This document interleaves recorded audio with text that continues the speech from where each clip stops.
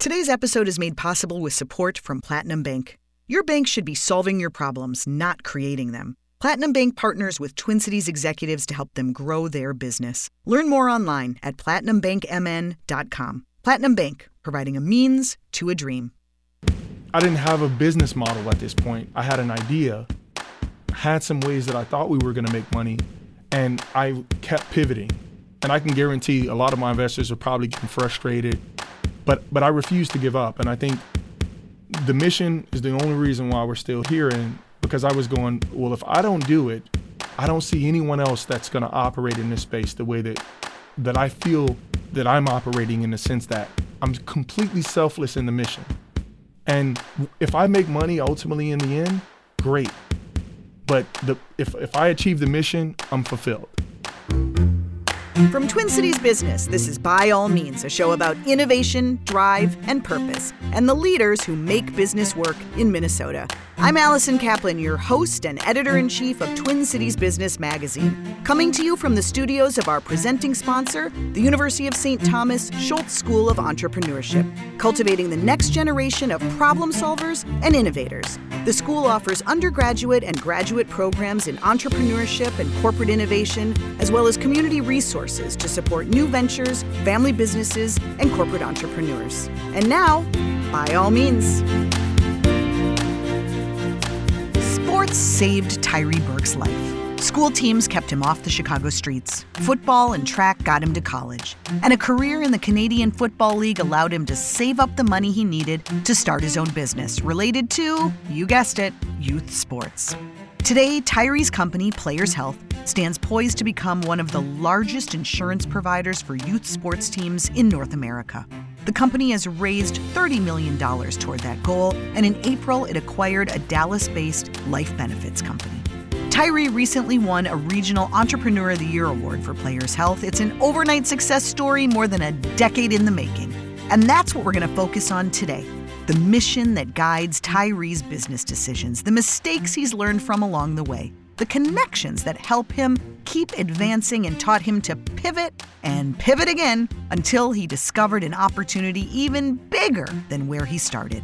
But none of it could have happened without his own personal experience, starting on a wrestling mat and a track and a field.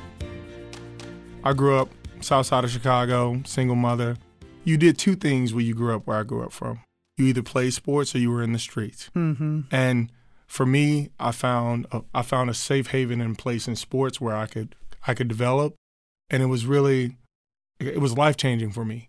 And that's why I feel like I have a strong affinity for sports, because I remember what it was like for me kind of discovering who I was going to be. Mm-hmm. Sports helped me all along the way. So when I grew up, sports was everything. I played every sport you could think of, baseball, basketball, football.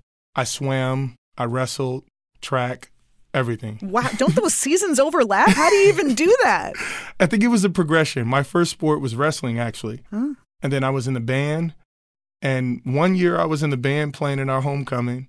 The next year I was playing in our homecoming. And I didn't play football until my junior year of high school. But prior to that, yeah, I wrestled, and then I swam all the way through high school. So I ran, as a freshman, while I was wrestling, I swam, and then I ran track in college. And but you played football as well. Exactly. Okay, football and track in college. Yep. And college was where? So I had a roundabout journey to get to where I ended up at was Winona State, but I started out at a junior college at Harper College. Mm-hmm. That's where I ran track and I played football. Okay. I ended up getting a full ride scholarship to go to Winona State, and that's how I found my Minnesota roots, so to speak. Got it. Very cool. Did you think you would stay? I did. I loved it. Honestly, I went kicking and screaming. I always tell people it was the decision I never made. Uh-huh. So I had a bunch of partial Division I scholarships, and I had these full ride scholarships to all Division IIs. And, all kids that want to play, at the next level, NCAA, they want to play at a Division I school. And I'm like, I'm going to Toledo on a partial. My mom's like, no, we don't have money. You have these 3 full rides to Division IIs. Here's your choice. Matter of fact, I love Winona. You're going there. And I went kicking and screaming. It was the best decision I never made. It was exactly what I needed. It was a small town, really close, tight-knit community, and they just surrounded me with all kinds of love. And so it was really what I needed at a time that I didn't know I didn't need it. And then all the people, like our athletic director, I used to go over their house and have dinner with him and his wife. Like, just people just was just super nice. Just like Friday Night Lights, the Minnesota version. Exactly. Love that show. So while you were playing, and I know that playing a sport, especially football, can just be all-consuming when you're in college, and I imagine you were thinking you were taking it to the next level. Were you thinking at all about other careers off the field? To be honest, no. I think my number one focus was to play professionally. Yeah. And at the time, my mindset was really kind of a one-track mind. The only reason I went to college, honestly, was because I played sports. I didn't value education the way I did until I got to college and realized where my education could take me. And so when I went to Winona, if you would have asked me, well, what do I want to do with my life? And I'm like, hey, I want to play in the NFL. That was what I wanted to do. And the fact that I had an opportunity to play professionally after Winona was kind of like a godsend. I was a big guy. I played receiver, and I had a ton of injuries, but I was a gifted athlete at that time. And so I had an opportunity to play in Europe, and then I played in the Canadian Football League. But this was during the time in which, the NFL lockout happened. So my opportunity to play in the NFL was missed. I took the next opportunity, and I ended up in the CFL. Wow. And you spent how many years? I was there on and off for about 3 years. Practice squad. Honestly, throughout my entire professional career, I was on and off with injuries. So I tore my hamstrings multiple times. I tore ligaments in my toe, my quads. And I would get healthy enough to run my 40 to get in camp, and I perform, and then I get hurt. But when you're a 6'5" receiver that can run a 4.3, there's a lot of teams that are going to take a chance on you. And I always tell people I spent more money trying to play football than I did playing football. And it was a dream of mine that I wanted to fulfill. And that's kind of what led me into to do what I do now. And that's why health in sport is so important to me, because I realized that because I didn't have my health managed well when I was growing up, shoulda, coulda, woulda, who knows if I would have been playing longer, because if I would have had better health care in the beginning. You actually had a couple significant injuries early on, even before college, didn't you? I did. I went to school at Carver Military Academy. It's a Chicago public schools. And actually today, 2022, is the first year Chicago public schools will have at least part-time athletic trainers at all the schools. Wow. For the first time in the history of the district. When I went, there were no athletic trainers. And so I had 3 bulging discs in my neck. I got hit with my head down. I'm paralyzed on the turf. Miraculously, things started to come back. I got up, I walked off the turf, and then my coach, hey, I think you just got a stinger, and I was back out the next possession. Wow. And so that was just not to his fault. He just assumed that I had a stinger, I was good, I was back out to go, but we didn't have medical support to help us make those decisions. The same incident happened when I was playing in college. I had an athletic trainer present. I did go to the hospital. I was diagnosed with my bulging disc, and it took me I had to see 9 neurologists. It was close to almost a year before I got back out. So do you believe that that initial injury in high school, if that had been treated differently, you might not have had additional problems? It would have been a completely different path. And the fact I was almost out for almost double the time the second time when I got my injury. And the path for me to get back was methodical. I had to see proper medical professional, I had to see proper care. I went through proper rehab. That should have happened the first time, but we didn't have medical support to help us at that time. So you know this firsthand. You Yeah. know this is a problem. You're seeing this. You're living it. At what point did you think to yourself, I'm going to do something about this?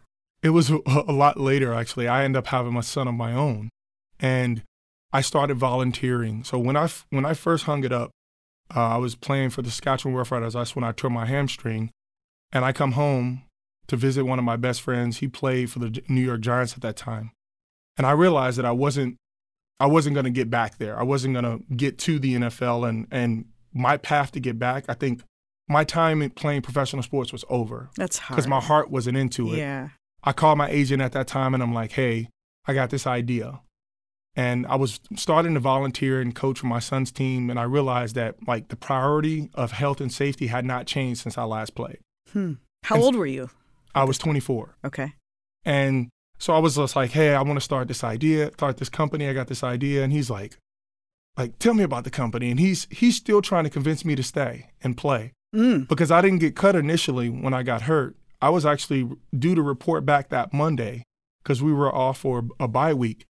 And I told him, tell them I'm not coming, I'm done. And he wanted to hear the story and what I was doing. And I told him, and he was like, well, that's a good idea. Like, how much money you putting in? And I told him what I was going to do. And he matched me dollar for dollar. Wow. And was this, how did you describe it to him? Do you remember what your pitch was on the phone? It wasn't even Players Health. It was a company called Team Interval. And it was like a team communication system. So when I hurt my hamstring, I missed a meeting a couple days later. And it was really around communication. I was in an athletic trainer with our trainer doing some rehab on my injury. And I'm supposed to be in a receivers meeting. Well, I missed that meeting and I got fined because I'm not there, but I'm actually where I'm supposed to be. But because of the lack of communication, we didn't have a system like an intranet or a Slack that you would use today. And that was the initial idea for Team Interval, was to be like an internal communication system for sports organizations. Huh. And this was in what year? This was in 2020. 2012. 2012. Yeah. Okay. So you decided to put some money in. Do you want to say how much? Yeah, it was about $80K. Okay. And you just went and got developers? Like, did you know how it was going to work? Did you have it all figured out? I knew exactly what I wanted to build. And this was my first entryway into technology and developers and building a product, taking it to market. And I got taken advantage of in a really big way in the beginning. So I had $160K. My 80 plus my agent, he matched me. We go out and we go to this developing firm. I tell them all about what I do. I have everything sketched out, documented. They quote me, $70K, we're going to get you an MVP, get you to market. A couple weeks later, hey, Ty, we underquoted you. Here's the new quote. And of course, I don't know. I'm thinking, hey, yeah, you're right. Maybe I should have been more clear, had more documentation here. And I pay the double. And I still didn't get to a finished product. That was my first 6 months into tech. Ouch. Wow. And but what you're describing, I think so many people can relate. And when you haven't had the experience and you don't have the expertise yourself, you have to rely on others. 100%. And that mistake, I value that mistake so much because I learned how to get a product to market after that. I taught myself some light coding. I immersed myself into how to get a product to market. Did they ever deliver?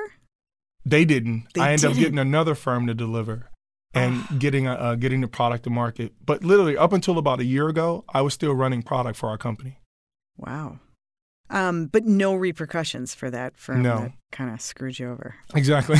Dang. So what's your advice to other people who are just getting into this and don't have that kind of coding experience? Well, I'd say find a technical co-founder if you can. And if you can't, honestly, you need to find someone that understands technology and how to product development and actually can be a resource for you to help you find the right partner, to help you identify, know exactly what product requirements you have.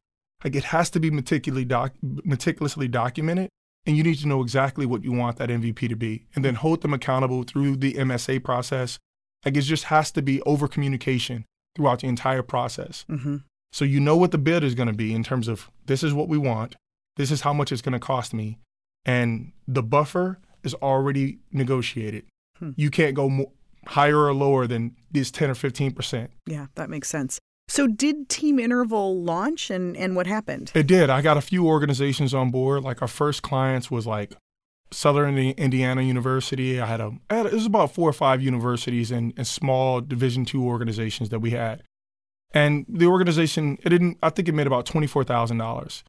And I'm struggling to actually build a real business out of it because there are a few other competitors that had launched at that time. Like who? Like TeamSnap was our biggest competitor. They launched a free app. they'd raised a decent amount of money, and they just took off. And Team Interval was a Team Snap competitor at that time. So I learned about timing. I learned about understanding business models and how you scale certain business models and having cash to grow quickly when you need to. But organically, there was a health management or injury reporting feature within Team Interval that was being used by our organizations. And that was really the inception part of Players Health, and that these organizations were documenting injuries in this system and following a kind of a progression. And was that when the kind of ding, ding, ding went off for you? Like maybe this is actually the heart of this? Exactly. And this was all timely because this is where Concussion, the movie Concussion, came out with Will Smith. Like we were talking about injuries. All 50 states had passed new laws specifically around concussions. So injury management was the topic of every parent's, sports organization, or the industry's kind of on our minds at that point. Were you quick to pivot? Or sometimes it can be hard because you had this idea. It must have been a little difficult to walk away from the initial. It was super quick. Like I had the idea, I think it was a Monday, and then I actually got invited to present the idea of kind of the MVP person of Players Health at a pitch competition and won it. That Monday, I shut down Team Interval. And I put another $60K into building out the prototype for Players Health. Wow. Like, I didn't talk to my wife about this. She knows this. Would never do that again. But that's how I was. The problem was still true for me at that point, which was health and safety was really important, and it wasn't being focused on. And it was really the North Star for me. So explain how Players Health was going to solve that problem or help. Our mission at Players Health has been the same since day one, which is how can we create the safest environment possible for an athlete to play the sport that they love? It started with injuries. So if I have an injury, I want to make sure that injury, regardless of the injury, is handled the exact same way. And not in that the treatment is we know the treatment's going to be different, but I want to make sure that the coach, the administrator, and the parent, that communication and what it will take for a kid to get back is the same. Are we collecting medical clearances? Have we done the proper steps before we say it's okay for that kid to go back? And the coach is not making that decision. The medical professionals are. And so the inception, the idea of the MVP was athlete gets hurt, injuries documented, parent go get a medical clearance. Clearance is back, kid can come back, and it's all documented. In an app form. Exactly. In a very unstructured environment as youth sports is. Like we live in the Wild Wild West with youth sports. Just think about like a youth baseball program. Kid gets hit with a ball, bunch of parents crowd around them, and then we all try to figure out what happened and assess whether that kid is fit to continue to play or not. Yeah. We don't have the expertise to do that. At Players Health, we just want everyone to pause and go, kid has to be removed. We need a medical clearance, mom. When mom and dad provides the medical clearance, kid's allowed back to play. Were you always thinking youth in particular, or initially did you think this could apply to college? It was only youth. Okay. I knew that's where the biggest gap was. Okay.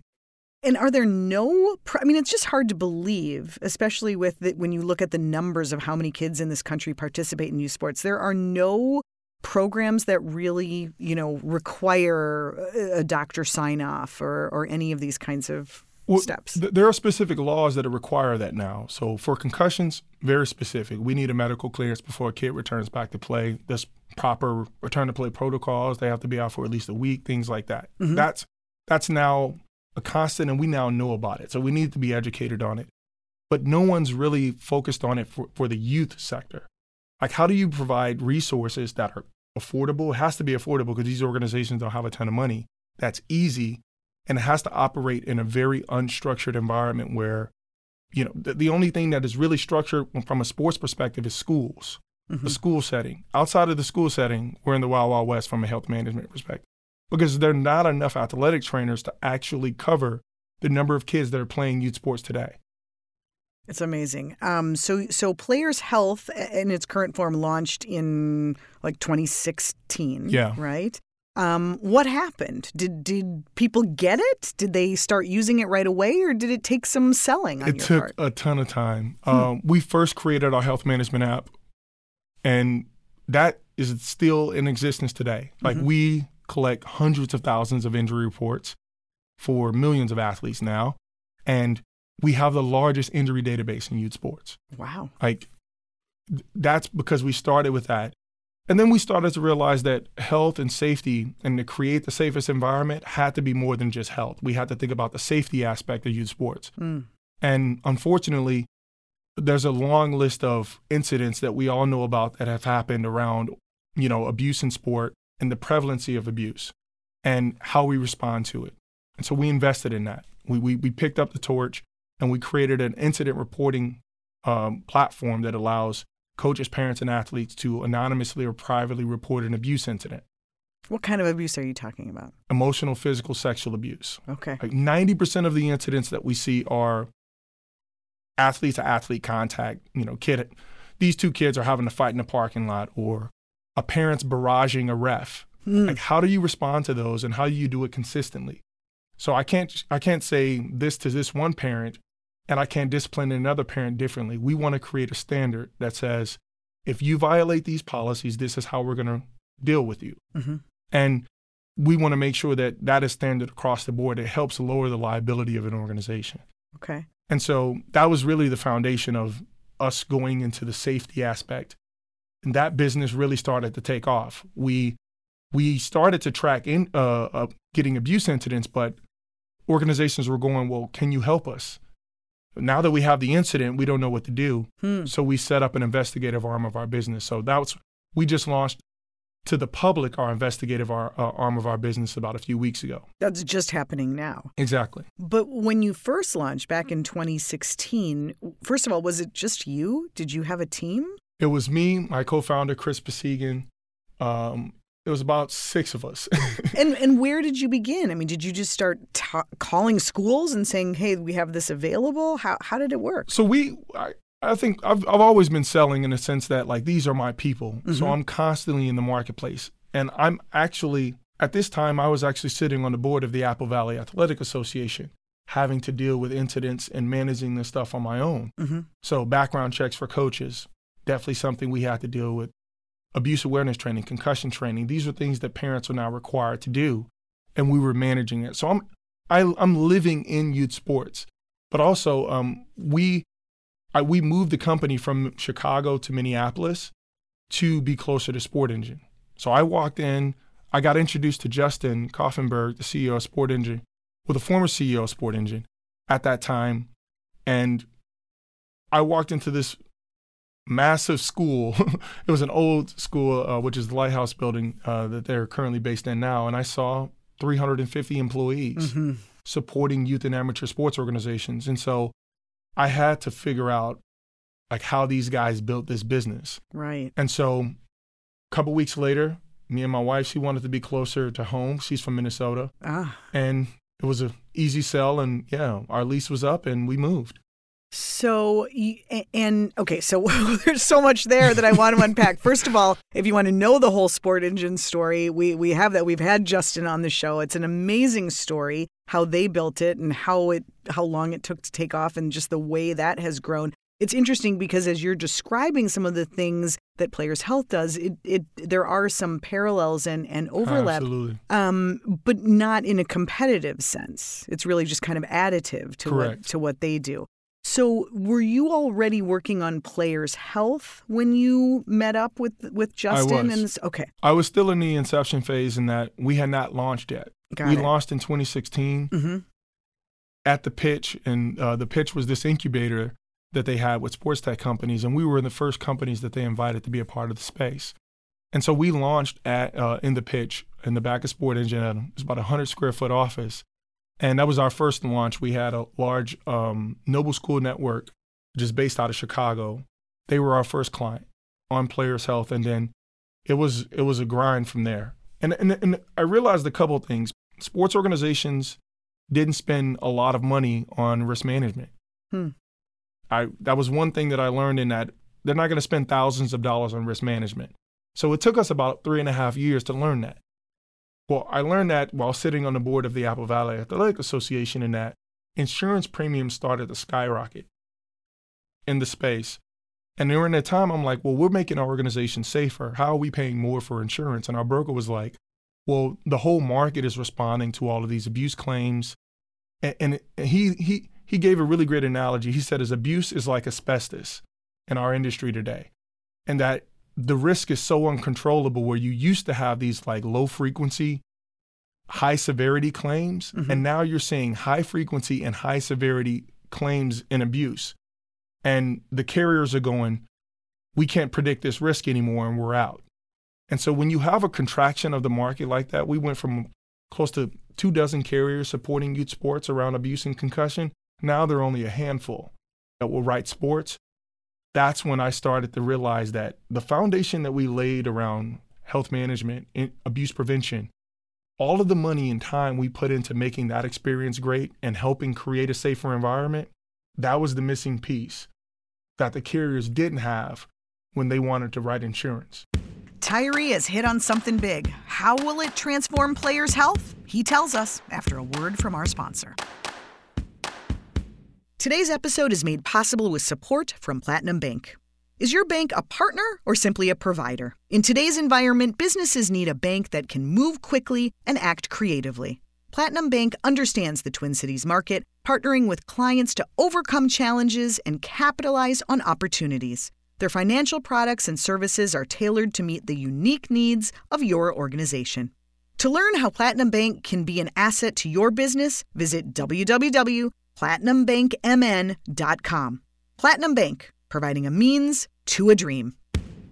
Insurance was nowhere in Tyree's initial business plan for Players Health, but he realized it could be the ticket to taking his idea to the next level.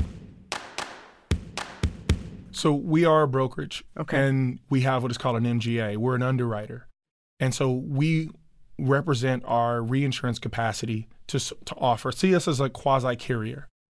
So we go direct on our sports organizations. We have other brokers that place business into us, just like a normal insurance company does. So we can write and underwrite it ourselves, or we can place that into other carriers through our broker partners. How hard was it to set that up? Did you encounter a lot of market resistance? I wouldn't say a ton of market resistance, but there's just a huge learning curve to be in the insurance industry. It's such a regulated environment. So I spent the better part of about 3.5 years immersing myself into the insurance industry, realizing how competitive we were. Like, had we started out just being an insurance company, nothing about us would have been special. We wouldn't have had any insights that would have been any different than any other insurance company. Because the way insurance companies underwrite before Players Health or today is, you have a sports organization, you've been around for 10 years. Give me your claims, I'll look at those, and based on your past, I'll give you a rate that says, all right, if you have operated like this over the past 10 years, then you should be good. Well, as you can imagine, with abuse, that's not a leading indicator to a USA Gymnastics situation. Okay, yes, we haven't had hundreds of incidents reported, so we should be good. Well, do you have a mechanism to report? Is there a way for those incidents to bubble up or for you to communicate them? So there's a bunch of those things that weren't in place. So it was impossible to recognize whether you had a volcano about to erupt in your organization, specifically around abuse. That's impossible with Players Health. Because you are collecting all that data in already, real so time. you knew patterns. Talk a little bit about the insights. You mentioned how much data you've collected. What do you know? What patterns have you seen? What have been the biggest surprises? Well, I think the biggest surprise I think we have is that no one's ever done this. And so when we think about injuries, for example, we were just looking at a bunch of knee and head injuries, and like the amount of COVID data that we have on how injuries are happening with COVID. I think all of this just allows us to get ahead of the claim. So say a knee injury happens, or what we're seeing with face injuries, or if I got hit in the face or I got hit in the mouth with something, these athletes are going directly to the emergency room. They should be going to the dentist. And so we're just saying it's just a mismanagement of funds because the path of care is not going to the path where they're going to get the biggest benefit. Yes, the kid got hit in the face with a ball, teeth got knocked out, but I'm going straight to the emergency room. They're going to get referred directly to a dentist anyway, and I just spent how many thousands of dollars on that emergency room visit. So how does Players Health help in a situation like that?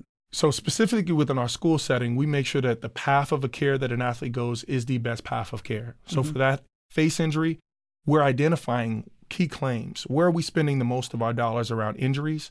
And what preventative measures are we putting in place to make sure that those incidents are mitigated? So if we have a huge knee injury, a huge problem with knee injuries at the school, well, let's put in some preventative measures and actually provide incentives, more of a carrot, to do some pregame stretches specifically around knee, as opposed to always coming in with the stick. For the first time now, we can be an insurance company that comes with the carrot. If you implement these policies and protocols, here's the amount of savings that your organization could see just by doing these things. Right. And it's not money, it's just time.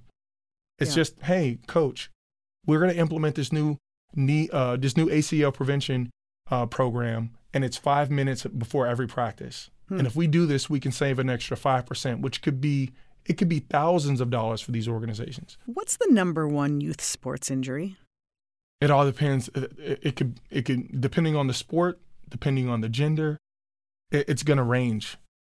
But I feel like we hear a lot about concussions, and there's always concern about that. It seems like in every sport. Is there something else that you think really should be a bigger concern to parents and to coaches? Is it knees? Is it ACLs? I think my big three right now are concussions, knees, and mental health in general. And so how are we dealing with concussions and making sure that we have a mechanism to not only identify but also get kids support and help? It's not, go into a dark room and don't look at TV. There's a whole progressive plan that needs to happen in how these athletes return back to play.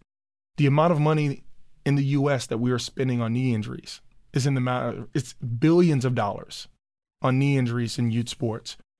All of those injuries are preventable. Really? All of them. North of 50% of all injuries in youth sports are preventable.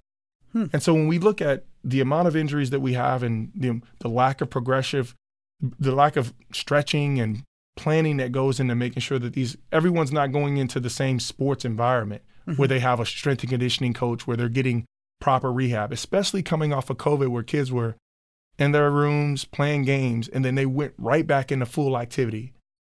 Incident rates start going up like crazy. Oh, interesting. And so these are all things with data helps us understand, how do we get ahead of the claim? We look at claims and figure out, all right, this is what the history has been. What preventative plan could we put in place to make sure that those incidents don't continue on the same trend? What about mental health? How are you even tracking that? So there's a couple things. We have a pre-participation evaluation where we're asking some of our collegiate athletes specifically around how are they feeling? Have they ever had thoughts of hurting themselves? Things like that. So those surveys are in our platform. Also, just helping educate more of coaches around how to have a conversation, how to get the best out of their athletes. The difference, the fine line. I sat on a panel talking about the fine line between tough love and like motivational coaching. And how do we get the most out of our kids without making them feel less than? And so these kids are probably under the most amount of stress that they've ever been. And I have a 16-year-old, highly competitive athlete. What sport? He plays basketball. Okay. Like the amount of pressure that he puts on himself to be great, to be everything I'm constantly trying to reel him back going, your love, regardless of how much you do on this court, know that you can come. The only thing I care about is how you manage your emotions. Can you know that you're enough just by going out, giving your all and coming back? And we don't talk about that enough. And the recruiting, NIL, there's so much social pressure to be great at everything you do. And these kids don't have a place in the world specifically around sports unless you either have to have a lot of money or you better be really competitive. And that's the accessibility issue in sports, in that you can't just go out and play anymore. You either have to try out to play or you got to pay to play. So when you launched Players Health, I could see parents being, really happy to have this. I don't want to be cynical, and yet I do have to wonder if the coaches and associations are like, oh man, this is gonna be a pain. This is gonna keep kids off the fields and off the courts. Did that happen? We have a ton of pushback in that area. And I think in the beginning, with my heart focusing on like creating that safer environment, I wanted to control everything and try to make sure that they were coming into the perfect environment. Mm-hmm. Well, I've realized in youth sports, I talk a bit about the messiness of youth sports. You have to take it as it is and build process and protocol where you can, where it doesn't limit the likelihood that we're going to lose more parents of wanting to volunteer because you've now created all these hoops that they got to jump through to volunteer. So we have to make it easy. And now we're getting a lot more effective with our implementation because we're not trying to control everything. There's a couple things that we want to focus on when we implement with our organization. They're all must-haves. One, all my coaches have to go through background checks. They all have to go through abuse awareness training. They all have to do concussion training. No ifs, ands, or buts. That's a requirement. They all have to buy insurance. And the procurement process for me buying insurance is dramatically different today than it was 10 years ago. 10 years ago, I tell you how many athletes I have, the sport, age group, you give me a rate. Now, you got to show me all your policies. You have to show proof that you're doing all of these things now. We help make that process easier for you.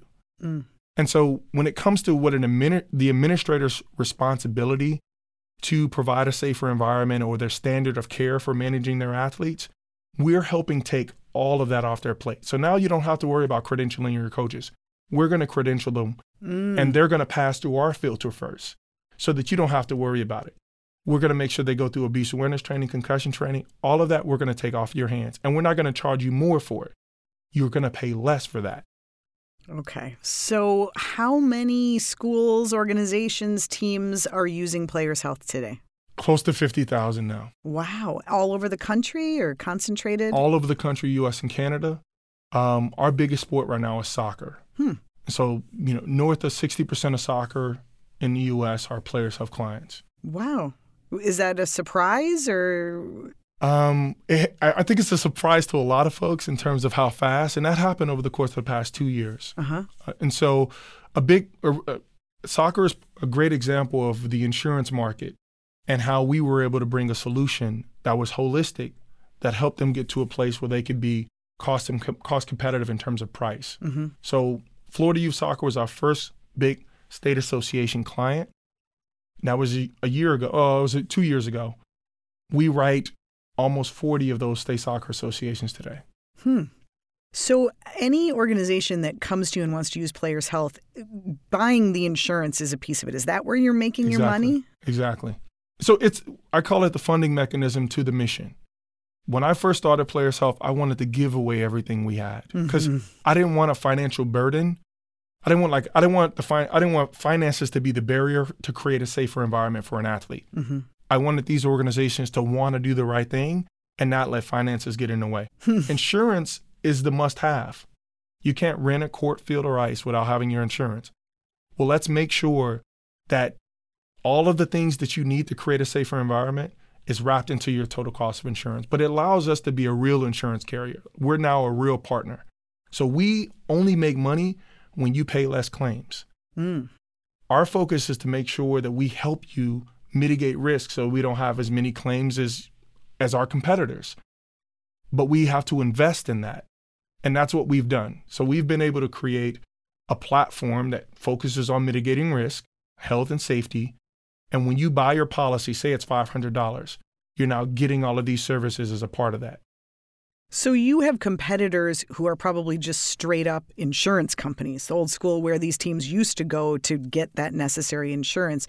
But do you have any competitors that are doing all the other things, all the other services and functions that Players Health offers? No, and that's really the differentiation for us. Today, before Players Health, all I did was sell you a policy and say good luck. And when you had a claim, your rate went up.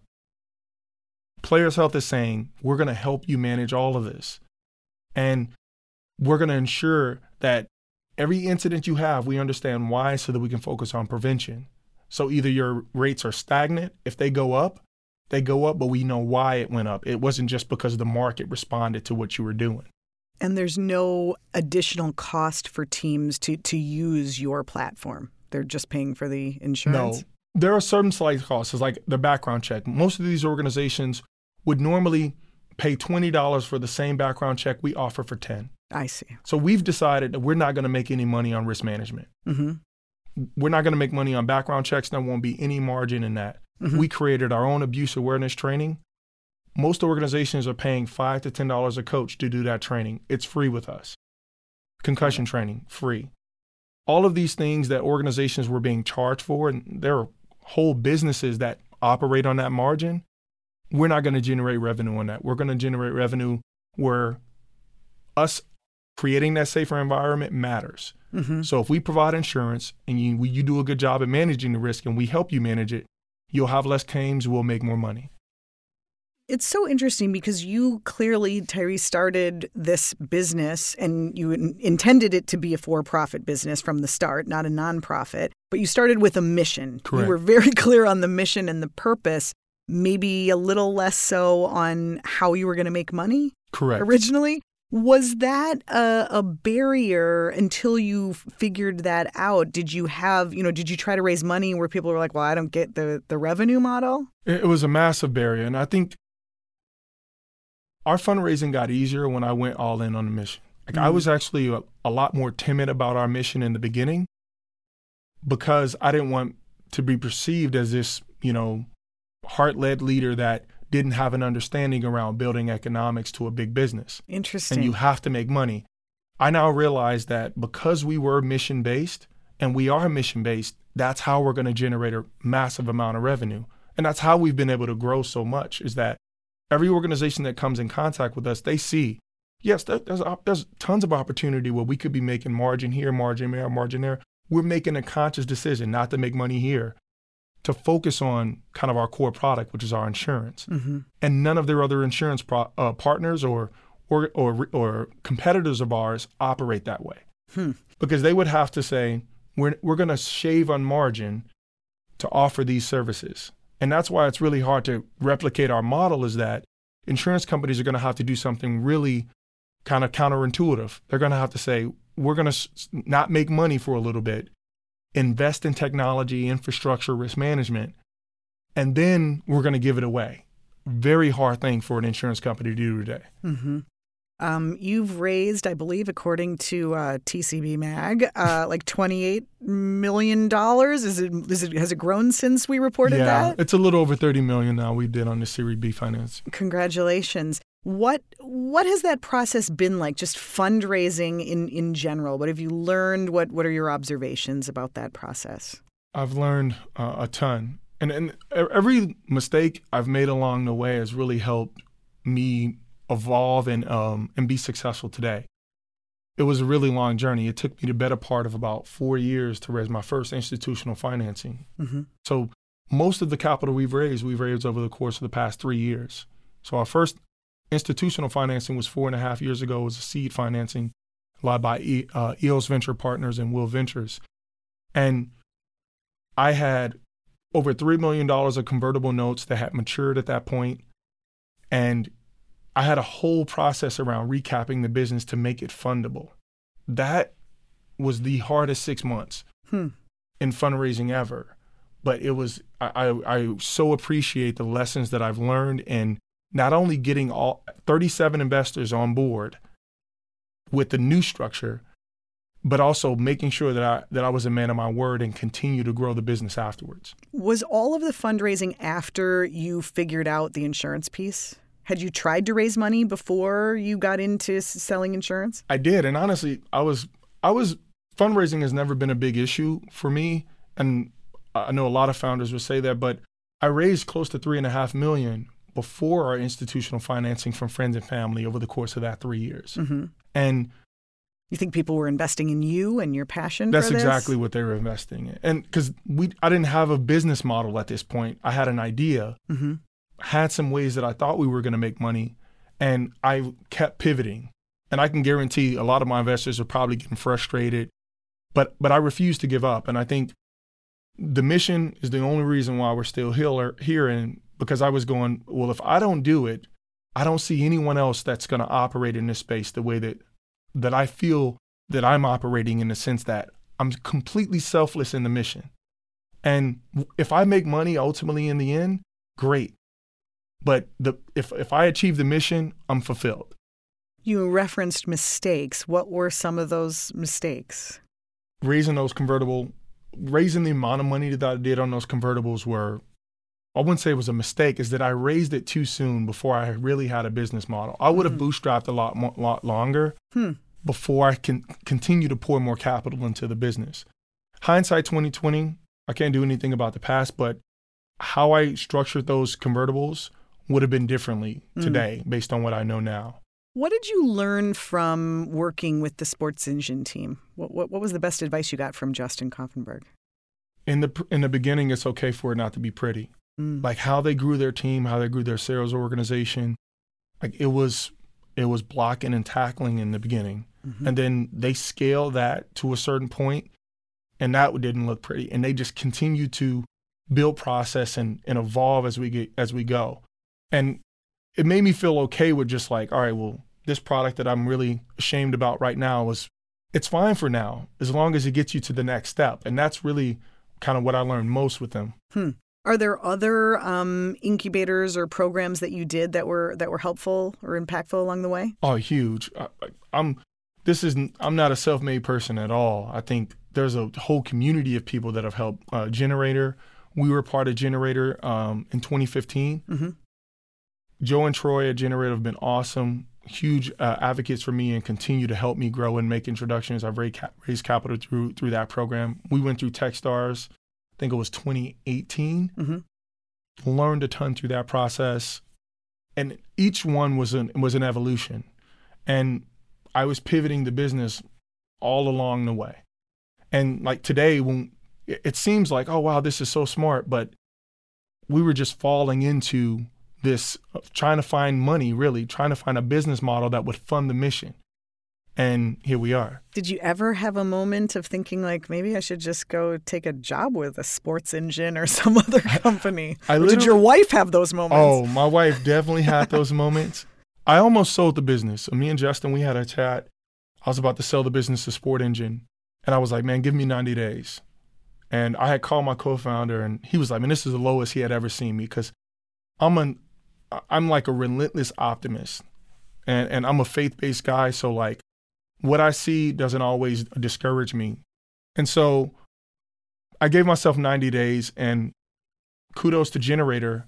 Joe and Troy, they had me come and present at OnRamp. It's an insurance conference. It was just here a couple weeks ago. And I presented, and they put me front stage, prime time, and I presented the idea of what Players Health is today. I was open. This is an idea. And this was what year? This was in 2018. Okay. This was in 2018. And I was like, this is the idea. We have all this data. We understand risk. This is sports. We love it. We want to create safer environments. And we know you all are having claims. You need this information. And this could help mitigate risk long term. And the response was like overwhelming. So we end up getting a partnership with AIG. There are a whole slew of connections that came off of that. But I almost sold the business for next to nothing. And then 3 weeks later, someone offered me $3 million for the business. Wow. And you said no to I said no. All of those. Exactly. And then we went on this journey of now trying to create an insurance company. Yeah. That's when I knew I had something. Went all in on insurance. I flew all over the world, literally all over the world, trying to understand insurance at a global level, where it came from, where it's at today, and where we could take it, specifically for sports and fitness. And then really started to build a team from there. There have to be moments where you're thinking of yourself and your trajectory, and all of a sudden you're like an insurance guy? That wasn't the plan. Like, did you ever say to yourself, I don't really want to be in the insurance business. Maybe I should sell this thing or join forces with a larger insurance company? I did, but I kept coming back to anyone that we would partner with, they'd have to focus on the mission. And as soon as money gets in the way, everyone starts thinking about margin, and we tend to make short-sighted decisions when we're chasing money. And I think that was what was most fearful of, especially as I started to look at partnerships, and very few people understand youth sports. Everything in youth sports is about being cost conscious. I'm doing more with less. I'm getting volunteer individuals to come and invest in kids. It's all about being selfless. And so that's how we had to build the business. And so we needed to own it if we wanted to control that experience and make sure that the product that we brought to market actually represented like a selfless nature for us to build a big business. So I feel bad even asking, but I mean, are you making money yet? What are your projections? So we are making revenue. We are growing massively. You know, our first year in insurance, we did $1 million in premium. Okay. And last year we did just shy of $7 million. Mm-hmm. And this year we'll do north of $40 million this year. 40. Yeah. That's it. How do you make that kind of leap in a year? Honestly, there's a couple things that I think this market is in a really tough spot. And honestly, youth sports doesn't exist without something like Players Health. Players Health aside, claims are happening at a rapid rate. Mm-hmm. Huge severity in claims, so we're talking big payouts, and they're happening frequently. You have to manage it, or youth sports will be uninsurable. Now, the day that happens is the day that kids aren't playing sports. And the day that kids aren't playing sports in the United States or globally is a place that I want to live in. What has changed? Is it just sort of the high-profile cases like you mentioned, like with U.S. Gymnastics or some of those things? Is that what's leading to this change right now, or the momentum for a player's health? Honestly, we're cleaning out the closets. Mm-hmm. And we're now at a place where it's relevant in terms of what's happening. There are now a standard of care that we're now being that you can point to. Organization, you should be following the Safe Sport Act.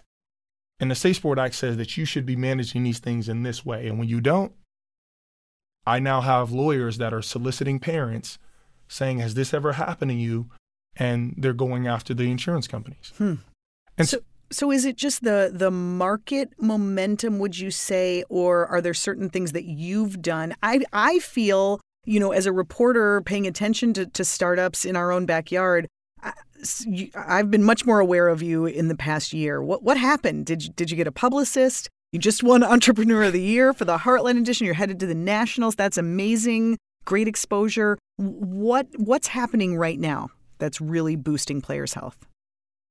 Honestly, it's a collection of like 7 years of us being intentional about everything we've done. Mm-hmm. And you're seeing kind of the fruits of the labor. And we're now being unapologetic about how we got here, all the mistakes. And I think it resonates with people because it's real. And so I don't know if I can put like specific words to it. It's truly 7 years of being intentional, being very focused on what we want the outcome to be, and doing whatever we have to do to make sure that is possible. And it has nothing to do whether will we make any money or not.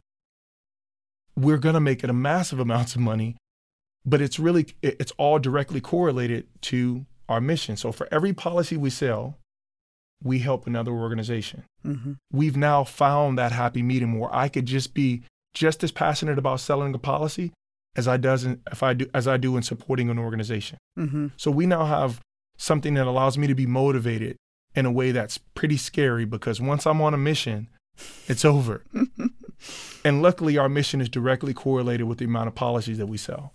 If somebody had told you back in 2012, when you made your first investment in coding and going down this entrepreneurship path, that it would take this long to get to this point of momentum and clarity, would you have still done it? Yeah, my whole life has operated this way. I always tell people when they're about to join me or start with me, nothing has ever come easy for me in my life. So if you're joining this with me, expect adversity. And it's going to make us better. Do you feel more today like a entrepreneur than an athlete, or do they go hand in hand? That's a good question. I'd say they go hand in hand. I still see myself as an athlete, and I get emotional when I think about what sports has done for me, because like I think about my relationship with my son. I wouldn't be able to be as vulnerable with my son without going through this both athletic experience that I had, because he's an athlete, but also the entrepreneurial experience, because it made me a different person. It made me a different man. And it forces me to operate from a place of integrity and be heart-led and just be different in my own unique way. And so, yeah, I'd say I'm both athlete and entrepreneur. The journey of both is kind of melding me and who I am today. Is there anything that you, knowing that you would end up here, anything you would do differently to prepare? I don't know. I think there's a bunch of things that I would have done differently in terms of how I chose people to be around me. Outside of that, all of the lessons that I learned allow me to be a lot more effective today in growing the business to the next stage. Like, had I not learned those lessons, I wouldn't be as effective today. Yeah. Like, there's a lot that I've seen. There's not one role in the company that I've been customer success, like sales, every role in the company. You've done it all. Exactly. And no little HTML. Oh, everything. I've raised reinsurance capacity. I've had to deal with all of that. And now I'm bringing in a team that is like, it's an amazing team that I'm like, well, you joined me? I can't believe it. but that are 10 times better at me in all of these things. What is your sweet spot? What do you enjoy the most? I love product and sales. Yeah, if I can be around product all day and talk to people and talk to our administrators and coaches and such every day, I'm happy. What are your goals for Players Health in the next year or 5 years? Well, our goal for this year is we want to be in the top 10 brokerage MGAs in sports. In the next 10 years, we'll be the largest globally. The largest provider of insurance for youth sports in this country. Do you see a world in which youth sports become safer? Do they become nicer? Do they become less cutthroat? Is that possible? I think the vision really is we see a world that it's just conscious of everything that's around. Because we've operated in this place where a lot of, like, we dropped our kids off and it was just whatever. Now everyone is becoming a lot more aware of how we need to operate in youth sports, how we need to ref, how we need to be a parent and support our kids and help them fail and grow and all those things that they need to do. As an administrator, what do I need to do? So I think we're just trying to create a place of awareness where the North Star is, what should it look like? No one has, up until this point, has had an example. We're going to show it to them. This is what it should look like, so that you understand where you're falling short, and you have a bunch of people that are not judging you, that want to help you get to that place. That's great. That's great. It's amazing what you're doing, and it seems like you're having a lot of fun along the way. Oh, it's been a blast. I'm enjoying every second of it. Do you ever think about how your own athletic journey might have been different if Players Health had existed when you were a kid? I do. I think about that a lot, especially specifically around my injuries. I made a lot of questionable decisions in playing because sports was just, it felt like life and death if I didn't play. And it truly was in certain ways, because I don't know where I would have ended up had I not found sports. I grew up with 4 other guys that we hung out with every day. And of those 4, 3 have passed on, and 1 just got out of prison from been in prison for over 13 years. I was the only one out of our group that found sports and found a place, an avenue. Wow. And that was the difference. And those are the odds. If it's 10 of us, maybe 1 get out. Yeah. And what am I going to do now that I'm in a position where I can help people? Yeah. I was going to say, how do we change that so that sports can be fun and it's a wonderful path for some people, but that's a very small group of people that have the kind of talent that you do. Yeah, and it's a complex solution for a really complex problem. Me growing up in Chicago, where I grew up, the avenues of access to positive stimuli are limited. And yeah, I was a lucky one. Yeah. Wow. Well, lucky us that you decided to build this here in the Twin Cities. It's an amazing story, and I just wish you the best of luck as you continue to grow and scale. No, I really appreciate it. Thank you for having me. What a great story, and obviously still evolving. Keep your eye on players' health. I think there's going to be a lot more announcements coming from this local startup. You heard Tyree say that he really started with a mission. But what happens when it doesn't play out the way you thought it was going to? Well, let's go back to the classroom with the University of St. Thomas Schultz School of Entrepreneurship and ask Professor John McVeigh, what do you do when it doesn't play out the way you thought it would?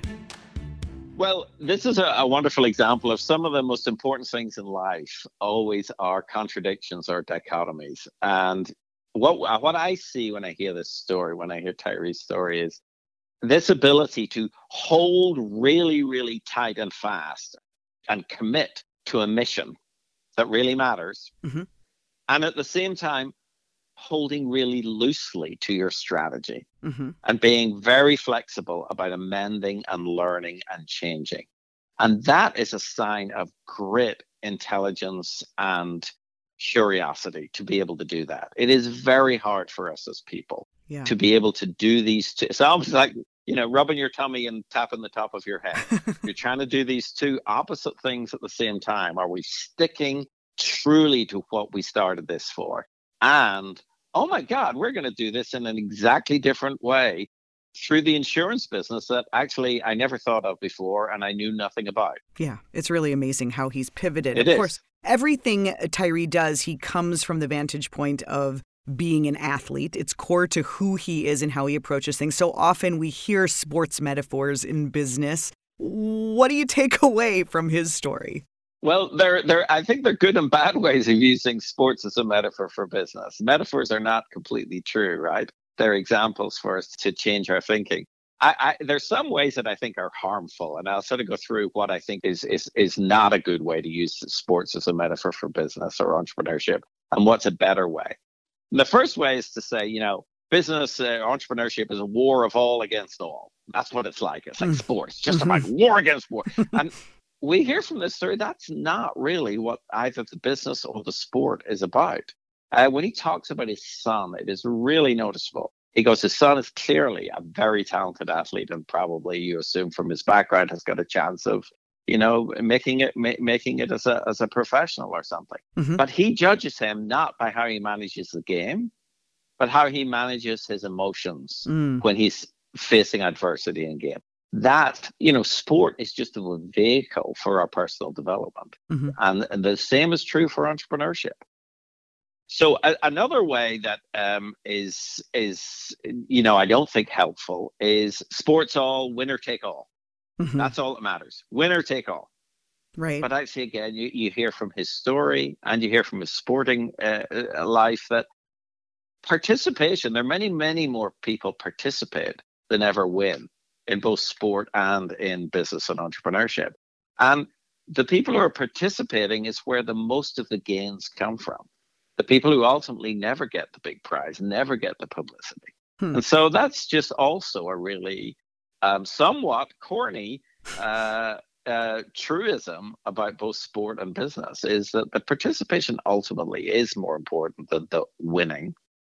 Another one is, I love where he says, chasing the money can make us make really bad mistakes. Well, I think the metaphor for sports is perfectly true, which is chasing the scoreboard, the points on the scoreboard, is a very bad sports strategy. So what's better? Well, you've got to manage the strategy of the game. You've got to look in the long run and see how the other team are playing and what you're going to do differently. If you're just going for the next cheap point, you're probably not going to win the game down the line. And so the same thing is true in entrepreneurship. Strategy matters, not just chasing the money, not just chasing the scoreboard in the short run. The big win is in the strategy. Absolutely.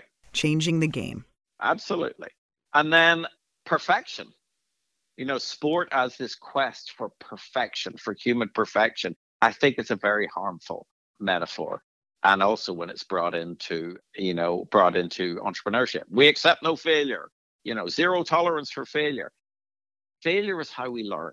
Right. And failure is all how he transitioned from being a little social media platform for parents with a kid with knee injury into one of the fastest growing insurance companies in sports. If he hadn't failed several times and learned from those, he would never have made that transition. So the quest for perfection is really not what's either sports or business ought to be about. Mm-hmm. But he's definitely got that competitive drive. Absolutely. And the last thing is, it's not just about out-competing the competition by hitting the ball through them or hitting it hard or charging through that wall. My favorite metaphor for sports is success comes from hitting it where they ain't, hitting it where the competition is not. It's harder to do. Yeah, and he's doing it in this amazing market that he knew nothing about. He's actually got an advantage. No one else in this insurance market can provide a way to both give you a good insurance policy and reduce your risk at the same time and your costs. Right. He's hitting a ball where they ain't, rather than just trying to run through a brick wall. So I think, yes, sports is a fabulous way, a fabulous metaphor, but we've got to make sure that our metaphors are used to their best advantage, not to the worst cliches. Great advice. John McVeigh from the University of St. Thomas Schultz School of Entrepreneurship. Thanks so much for your perspective. Thank you. And thank you for listening. If you want to know more about the show, and if you want to go back and listen to our Sports Engine episode with Justin Koffenberg, that would be a good one to pair with this. You can find them all at tcbmag.com/byallmeans. Thanks again to our presenting partner, the University of St. Thomas Schultz School of Entrepreneurship. And thanks to you for listening to By All Means.